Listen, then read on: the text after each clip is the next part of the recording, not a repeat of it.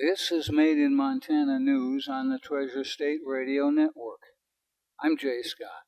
The American Civil Liberties Union and other nonprofit organizations and tech-oriented business coalitions have filed Friends of the Court briefs in federal court challenging the state of Montana's ban on the social media app TikTok.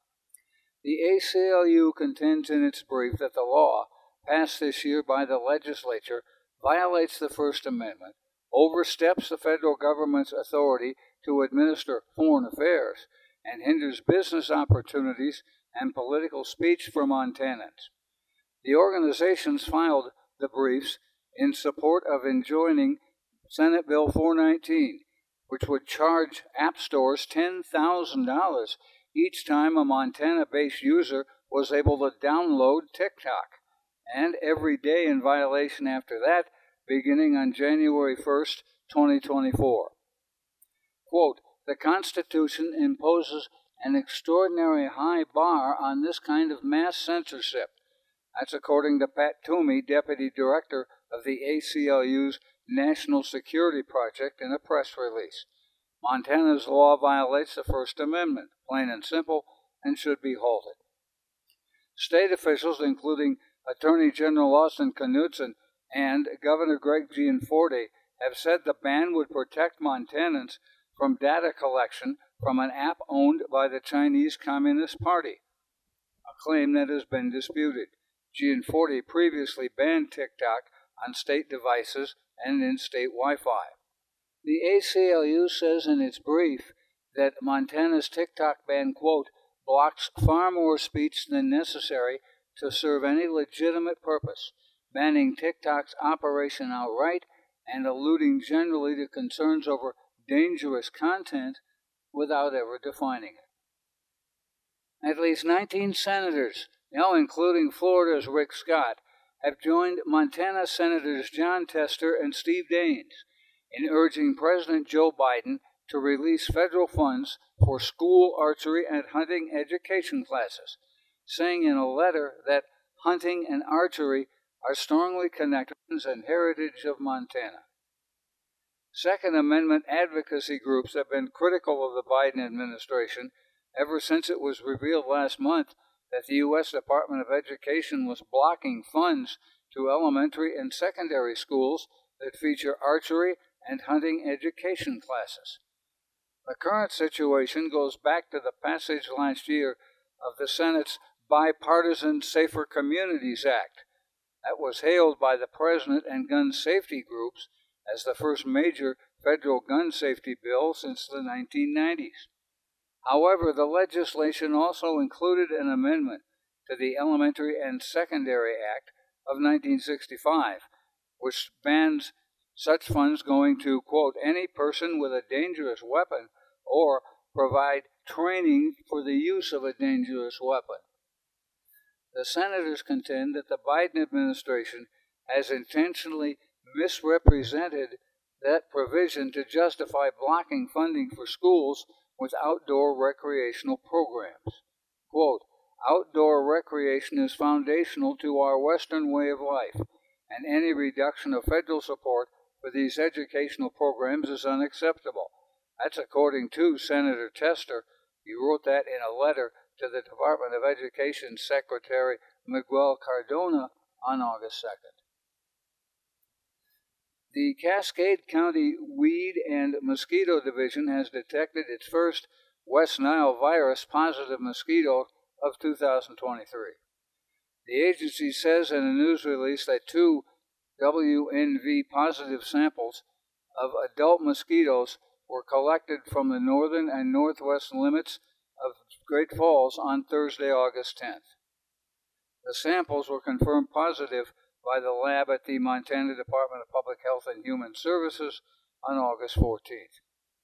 Mosquito control treatment were applied to the affected areas on the evening of August 10th, and Weed and Mosquito Division continues monitoring in those areas and throughout Cascade County. There have been no known human infections of West Nile virus in Cascade County in 2023, but the agency says residents are strongly encouraged to take steps to protect themselves.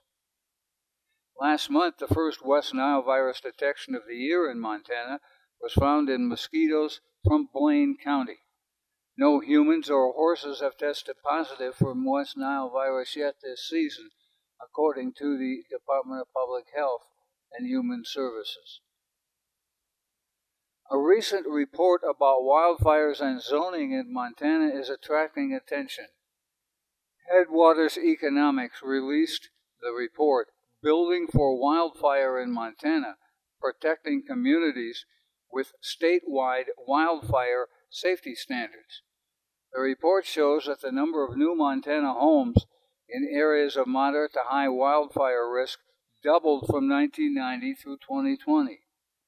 In addition, since 2008, Montana has lost more than 1,400 structures to wildfires. The report details the acceleration of wildfires not just in Montana but across the country. The number of structures being burned by wildfires nearly tripled between 1990 and 2016. 87% of all U.S. wildfires from 2010 to 2020 were human-caused, and from 2000 to 2019, more than 2,000 U.S. communities saw wildfires of more than 100 acres come within 2 miles of those communities. Some federal wildlife officials estimate that between 50 and 95% of the $2.5 billion spent on firefighter costs comes from trying to protect homes. This week, Montana's Commissioner of Securities and Insurance issued a warning about insurance companies declining some coverage in Montana because of wildfire. On Monday, Montana Insurance Commissioner Troy Downing reported that some insurance companies have begun to refuse to write policies or increase coverage amounts in Montana due to fire. Downing's office stressed that while insurance companies can raise rates or refuse coverage, they can do so only when the risk is justifiable. For example, Downing's office has received complaints where the fire risk isn't substantially different even with climate change. Quote, many of these complaints have come from areas that are not threatened by wildfire, including areas within city limits of developed cities and towns. Downing continued, for example, we're aware of some instances of insurers refusing to offer coverage for property in Missoula because of the Seeley Lake fire. A group of indigenous tribes wants the Canadian government to act to mitigate trans-boundary water pollution coming from Teck Resources coal mines in British Columbia. The Confederated Salish and Kootenai tribes of Montana, the Kootenai tribe of Idaho, and others say that Canadian Prime Minister Justin Trudeau had promised to meet this summer with U.S. President Joe Biden's administration on reducing and mitigating the impacts of selenium and other mine-related contaminants getting into the Elk and Kootenai rivers. Selenium has been blamed for significant declines in fish reproduction in the river system, along with massive fish kills near the mine site itself. The contamination is traced to 4 mountaintop removal coal mines and other legacy coal production in areas operated by Teck Resources in southern British Columbia, north of Eureka.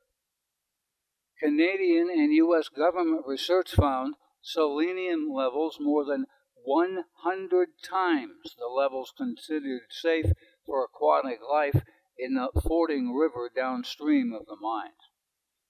In 2021, Teck paid a Canadian national record $60 million fine for water contamination.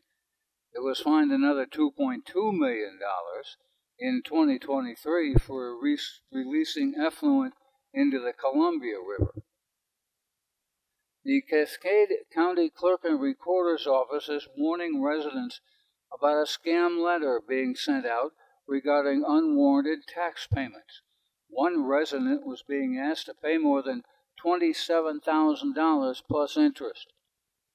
Cascade County resident Sue Converse knew something wasn't right when her 83-year-old widowed mother recently received what appeared to be a notice of a tax lien. Quote, it looked very official. On the bottom it said Cascade County Treasurer. Marie Johnson is the Cascade County Deputy Clerk and Recorder. She called the toll-free number on the letter. It was tied to a California-based company called Tax Network USA.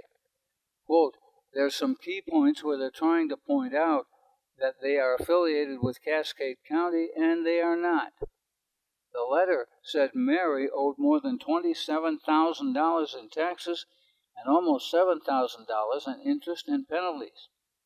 Johnson says anyone who receives such a letter is encouraged to contact the Cascade County Sheriff and can always get verification from the clerk and recorder or treasurer. If you need to hear this report again, please check the podcast on our Treasure State Radio or KGRT DB web pages. Made in Montana News is podcast worldwide, with listeners in now 51 U.S. states and Canadian provinces, 3 Native American nations in 31 countries on 6 continents. We also post expanded versions of our stories on Facebook. Made in Montana News is heard on the Treasure State Radio Network, including KMEH, 100.1 FM in Helena, Elkhorn Mountains Radio in Jefferson County, Homegrown Radio in Bozeman, King West Radio in Billings, Rescast Radio on the Fort Peck Reservation, PIVA Radio of the Northern Cheyenne Nation, and Crow Res Radio of the Crow Nation. That's Made in Montana News. I'm Jay Scott. This is the Treasure State Radio Network.